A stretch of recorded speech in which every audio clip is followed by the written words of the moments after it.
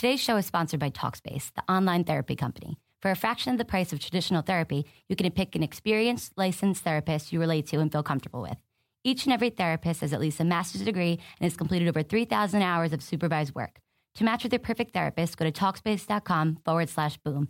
And to show your support for this podcast, use code BOOM to get $30 off your first month. That's BOOM. Talkspace.com/boom. BOOM. You are Locked On Clippers, your daily Los Angeles Clippers podcast, part of the Locked On Podcast Network. Your team every day.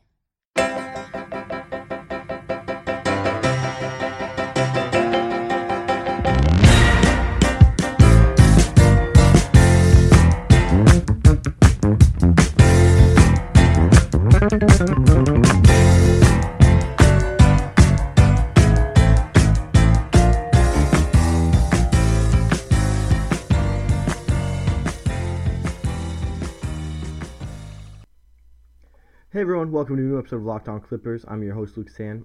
Today is Monday, February 20th, 2017. It is our first episode of the week. We are here every day, Monday through Friday. Normally we're here in the mornings. Today, Monday, is a little bit weird because I had a weird travel schedule coming back from California. Again, I said this last week. I was in California last week for my sister's wedding. It was a blast. It was a great time. I love seeing all my family. Supposed to fly back, leaving Oakland at midnight, getting into JFK at like 8 a.m. So my plan was, I'm going to get in at 8 a.m., be home by 9, record the podcast. It'll be up at like 6 a.m. Pacific time for all the Clippers fans in California to be able to listen to on their morning drive like normal. Well, my flight got pushed back. We ended up taking off around 3 a.m. from Oakland, getting in to JFK around 10:30, and so the day went from there. It was a great weekend and kind of a nightmare trip home. So I'm coming to you now in the afternoon with a short episode, touching base with obviously some big news that if you're on Twitter you know what it is already, but I'll get to it in a moment. And then hopefully I'll be able to record tonight, going for Tuesday morning's episode, and we'll get back on track. I know we've missed a few beats in the last 2 weeks, but like I said, it's been a crazy time, for me personally and traveling with all the family stuff going on. But fortunately, it's all good personal stuff. Nothing, nothing bad. It's like, a great wedding and seeing all my relatives. It's been a blast. But now I'll be able to settle back a little more into my routine. With school and the podcast and everything, I've definitely gotten backtracked. But so now moving into the news of the day, obviously, is that last night news broke on Twitter that the Sacramento Kings traded DeMarcus Cousins to the New Orleans Pelicans for the leftover French fries in the bottom of the Burger King bag. The trade was DeMarcus Cousins and Omri Caspi to New Orleans in exchange for Tyreke Evans, Buddy Hield, Langston Galloway, and a first-round pick and a second-round pick. So basically, horrible return value for DeMarcus Cousins after he said he wanted to sign an extension in Sacramento. Sacramento said over and over again they weren't trading him, they were keeping him, building around him, and then it's not like they got a Godfather offer. They didn't get 4 first-round picks and a star in exchange for him. They didn't get much, and they moved him anyway. And I know Sacramento fans are livid, and I can't blame them. This is how they must feel, is how I would imagine I would feel if the Clippers did one of those ridiculous trades that we've been hearing about, in the last couple of years, like, Blake Griffin for like Aaron Gordon and a first round pick. Like, no. And they traded DeMarcus Cousins. Basically, they're going to cut Tyreke Evans, and they say they're going to cut Langston Galloway. So they basically traded DeMarcus Cousins for Buddy Hield and a mid-first-round pick. That's what the Clippers traded Lance Stevenson and a late first-round pick for Jeff Green. And, man, think about it. The Nuggets just traded Nurkic and a late first-round pick for Plumlee from Portland. that's like arguably a better package than the Kings got for DeMarcus Cousins, for Plumlee from Portland. Like, he's a nice player, but he's not DeMarcus Cousins.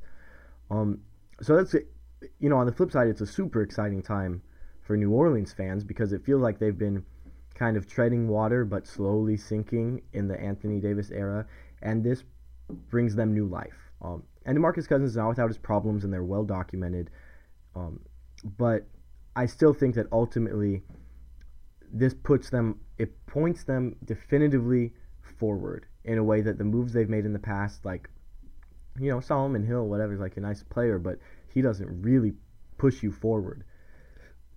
I think now with DeMarcus Cousins that they have to be, in the 25 games or whatever it is left, they should be able to make up that 3-game margin for the 8 seed and build a buffer. They shouldn't make it by half a game. They should make it pretty healthily.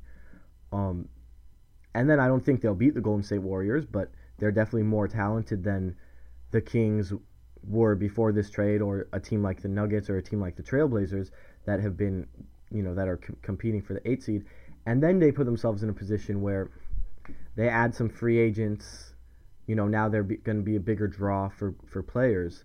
So they add some guys, build around Davis and Cousins, and try to be a little better next year and compete maybe with like the Memphis, Oklahoma City tier, maybe be a little better than that. We'll have to see how these guys mesh before we know for sure, but it really starts pushing them into legitimacy, where before it's been Anthony Davis on a bad team, and now it's going to be a legitimate NBA team. So that's exciting for the Pelicans. I think it's exciting for everyone, really, as basketball fans, to see a good team and an interesting combination of talent. But yeah, I feel for the Kings fans on this one. Obviously, the Clippers didn't trade Blake Griffin for nothing, or at least haven't yet. But just the sickness I get in my stomach when I hear some of those proposed trades that are like Blake for, like I said, the leftover French fries in the Burger King bag. You don't want to be a Kings fan who just traded the best player you've had in 10 years or longer for the leftover French fries in a Burger King bag. Now, the Clippers don't play again until Thursday night against the Golden State Warriors, and then they play Friday against the San Antonio Spurs. So we don't really have to talk too much about that until later in the week. Because, so we'll get more into trade rumors. But if you want to go see the Clippers once they do start playing again, buying tickets online for sports and concerts has always been a confusing process for a really long time. And it's always hard to find the best deal for the game or show that you want to go to, and none of the other ticket sites want to change that, but SeatGeek is different. They've come along and created an amazing app and website that makes it easier than ever for fans to buy and sell tickets. SeatGeek is always the first place I go to look for tickets to a game or concert, and everything about SeatGeek is designed to make life easier for sports and music fans. SeatGeek does all the price comparisons for you by searching multiple ticket sites and ensuring you get the best possible deal. SeatGeek does all the work, and you save time or money. And SeatGeek wants to help you get the most bang for your buck. That's why every ticket on SeatGeek is given a grade based on value. You'll immediately see any underpriced seats and be able to find the best deals that fit your budget. Best of all is that my listeners get a $20 rebate off their first SeatGeek purchase. To get your $20 rebate on tickets, download the SeatGeek app, go to the Settings tab and click Add a Promo Code. Enter promo code LOClippers, and SeatGeek will send you $20 after you've made your first purchase.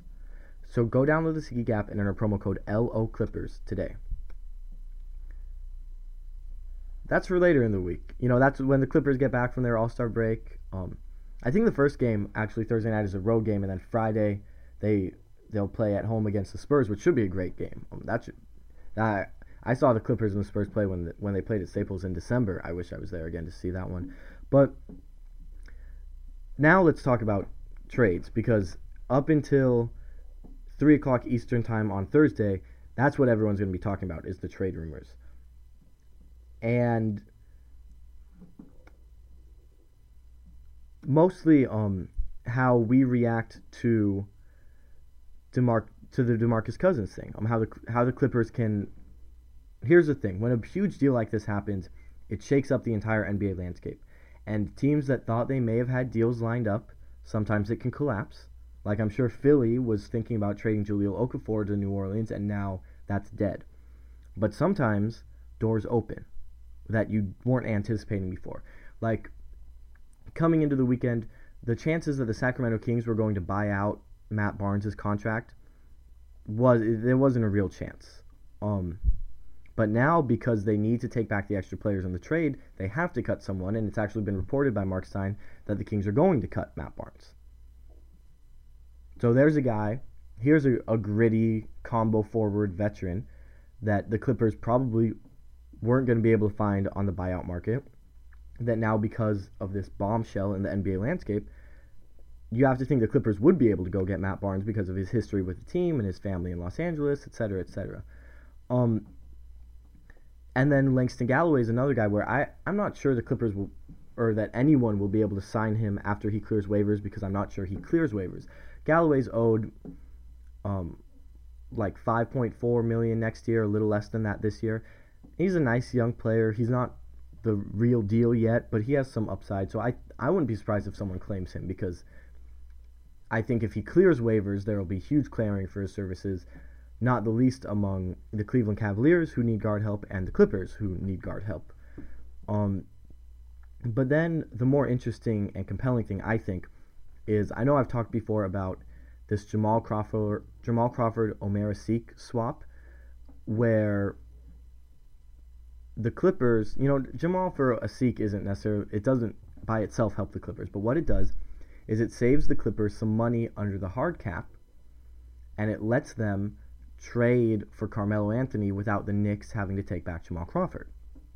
And reportedly, based on rumors and sources, and not my rumors and sources, no, not me, based on what we've heard from a huge mashup of other writers, people, I respond to news. I don't get the leaks or anything like that. But based on people who do get the leaks, it seems as though talks were going fine, but the teams couldn't find a third player for Jamal Crawford, or a third team that was willing to take Jamal Crawford's salary, and then it kind of died because the Knicks didn't want him and they couldn't find a third team for him.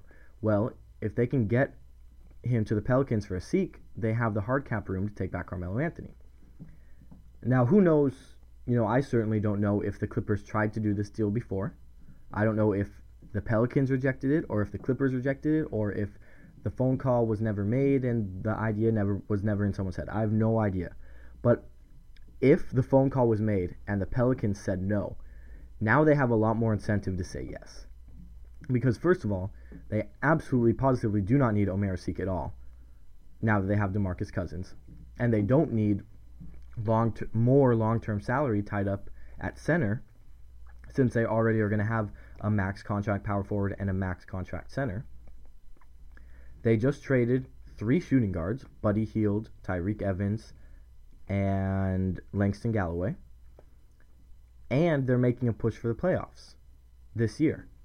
Jamal Crawford, it just seems like if there was any reason to do the deal before, it's like amplified now, right? Because you need Asik less, you need a shooting guard more, you need help to win now more, and if the Pelicans are really want to create maximum cap space this coming summer to try to add players around the 2 stars that they now have down low, they're going to have to stretch Omer Asik's salary. Well, you can do the same thing and stretch Jamal Crawford's salary, and the cap hit is pretty much the same, but Jamal runs for less years. So, to me, it just seems like a no-brainer. Like, the Pelicans, maybe before they would have been a bit squeamish, but now it seems like a no-brainer for the Pelicans. And from the Clippers' perspective, it's a no-brainer if you have that second deal lined up to get Carmelo Anthony. If you don't, then I'm not really considering this deal. But if you go to the Knicks and you say, we have a third team for Jamal, we can give you Austin, Wesley, Pierce, and a pick, and Pierce is going to retire, so you get Austin, Wesley, and a pick. And that's what the Knicks had been saying they would take all along. And they can take the offer to Melo, and Melo says he'll do it. Okay, now you go back, you say yes to Asik, you get the clear, then you do the Knicks deal. The Asik deal, like I said, not if there's no Melo deal lined up, you don't do the Asik deal. But if you can get it all done, it's definitely worth it to add Carmelo Anthony.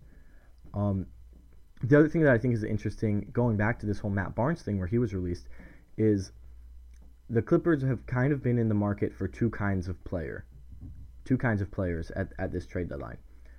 Like scoring star wings to play small forward like Carmelo Anthony, like Danilo Gallinari, like Wilson Chandler, or gritty, tough, veteran, defensive, versatile players like PJ Tucker, who PJ Tucker would kind of be, he's similar to Luke on the defensive end, Luke Mbamute, where PJ Tucker slides up and down the lineup. He guards players from 1 through 4, although he doesn't really guard real big men because he's a wing. And the Clippers were in the market for PJ Tucker. They offered a second-round pick for him. The Suns said they wanted a first-round pick, and that's kind of where it was. And basically, we'll see at the deadline, is someone going to blink? Is a team in the NBA going to offer a first-round pick for Tucker? If they do, that's great for the Suns. I don't think the Clippers should be the ones to make that offer. I think that would be a bad deal for the Clippers. Or are the Suns going to cave and accept a second-round pick? Now, if the Clippers have Matt Barnes, or Matt Barnes is sitting out there as a free agent about to be signed for the minimum, all of a sudden PJ Tucker's salary, PJ Tucker's trade value is lower. Because while Tucker's probably better than Barnes at this point, I'm not really sure that it's marginal. They're similar guys. Matt, what you look for from PJ Tucker is you hope he can hit a decent amount of threes, and you want a good defender who can play guard the 2, 3, and 4 positions, and you want a guy who brings toughness. He has a little bit of an edge, a little bit of physicality to his game, which is something that the Clippers don't get really from like Wesley Johnson. Matt Barnes does those things. Now, like I said, he's probably not as good as PJ Tucker, and he's definitely older, although for a short-term rental, it's less important. But you hope that Matt Barnes would come in and hit, 33 to 35% of his three-pointers and stand in the corner. You hope that Matt Barnes would bring energetic, hard-nosed defense like he did in his prior stints with the Clippers, and he's shown in flashes since, although he hasn't been as consistent. And Matt Barnes could be 80 years old, and he'd be out there bringing a little bit of a edge and physicality to the game. So I think that affects PJ Tucker's trade value. I really do. So that will just fold another wrinkle into what goes on at the trade deadline, since PJ Tucker is a guy who it seemed like a lot of teams were interested in and could really be moved. Well, the Matt Barnes thing complicates that. So we'll see what emerges today. I don't believe the Kings trade has been made official yet. I think it's just all reported, but it should be made official this afternoon. I'm recording this at around 3 o'clock Eastern time. So hopefully we'll know by the time I record tonight for Tuesday morning's podcast, we'll have a little more clarity and we'll be able to see how the league is shaping up, and who knows, maybe we'll have another deal by then. If you want to leave any comments about the show, any questions, you want me to talk about anything specific, because we have a couple off days to really have free roaming range on topics. If you have any trade proposals even, you can tweet me at LucasJHan. If you want to just chat Clippers, you can tweet at ClipsNationSBN and talk to any of the editors. I'm on there sometimes it's the other Clips Nation guys. You can always email me, lhan.clipsnation@gmail.com. You can read my work at clipsnation.com. You can follow Clips Nation on Facebook. Just type Clips Nation in the Facebook search bar. And if you like this show, the Locked On Clippers podcast, please subscribe on iTunes. Please leave a good review on iTunes.